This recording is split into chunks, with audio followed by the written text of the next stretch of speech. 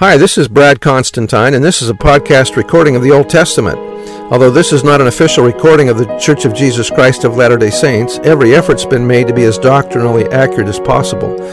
I'll be using for the text the Joseph Smith translation of the Old Testament, along with many commentaries from general authorities of the Church, BYU professors, Bible scholars, and others.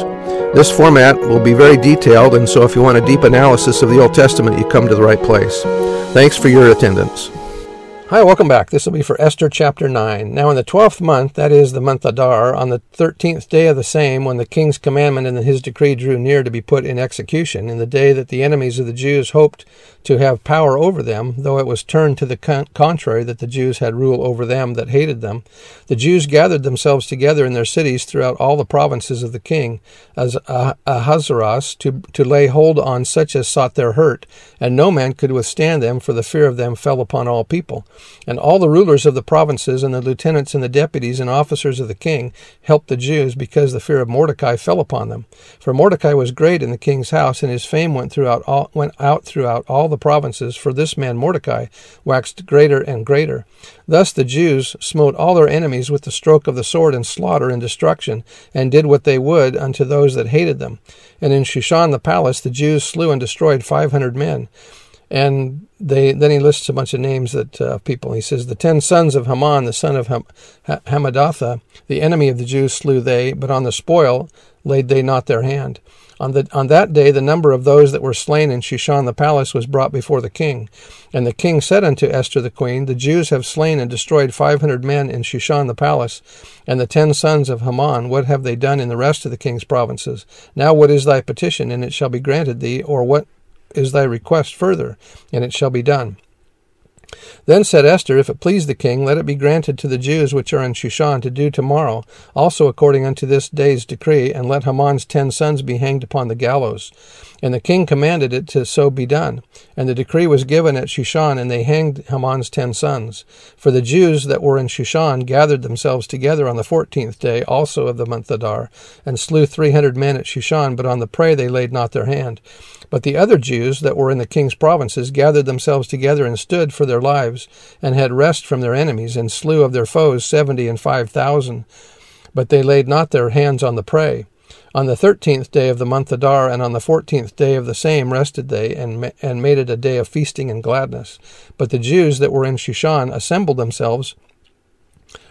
together on the 13th day thereof, and on the 14th thereof, and on the 15th day of the same they rested, and made it a day of feasting and gladness. Therefore the Jews of the villages that dwelt in the unwalled towns made the 14th day of the month Adar a day of gladness and feasting, and a good day, and of sending portions one to another. And Mordecai wrote these things, and sent letters unto all the Jews that were in all the provinces of the king, both nigh and far, to establish this among them, that they should keep the 14th day of the month of Adar, and the 15th day of the same yearly, as the days wherein the Jews rested from their enemies, and the month which was turned unto them from sorrow to joy, and from mourning into a good day, that they should make them days of feasting and joy, and of sending portions one to another, and gifts to the poor. Boy, I hope you don't have to wait all year just to have a good day. I hope it's every day. And the Jews undertook to do so, or to do as they had begun, and as Mordecai had written unto them, because Haman the son of Hammedatha the Agagite, the enemy of all the Jews, had devised against the Jews to destroy them, and had cast pur, that is, the lot, to consume them, and to destroy them. But when Esther came before the king, he commanded by letters that his wicked device which he devised against the Jews should return upon his own head, and that he and his sons should be hanged on the gallows. Wherefore they called these days Purim, after the name of Pur. Therefore all the words of this letter, and of that which they had seen concerning this matter, and which had come unto them, the Jews ordained and took upon them, and upon their seed, and upon all such as joined themselves unto them, so as it should not fail, that they would keep these 2 days according to their writing, and according to their appointed time every year, and that these days should be remembered and kept throughout their generation, every family, every province, every city, and that these days of Purim should not fail from among the Jews, nor the memorial of them perish from their seed.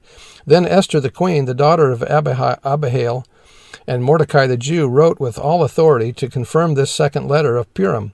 And he sent the letters unto all the Jews to the 127 provinces of the kingdom of Ahasuerus with words of peace and truth, to confirm these days of Purim in their times appointed according to as Mordecai the Jew and Esther the queen had enjoined them, and as they had decreed for themselves and for their seed the matters of the fastings in their cry.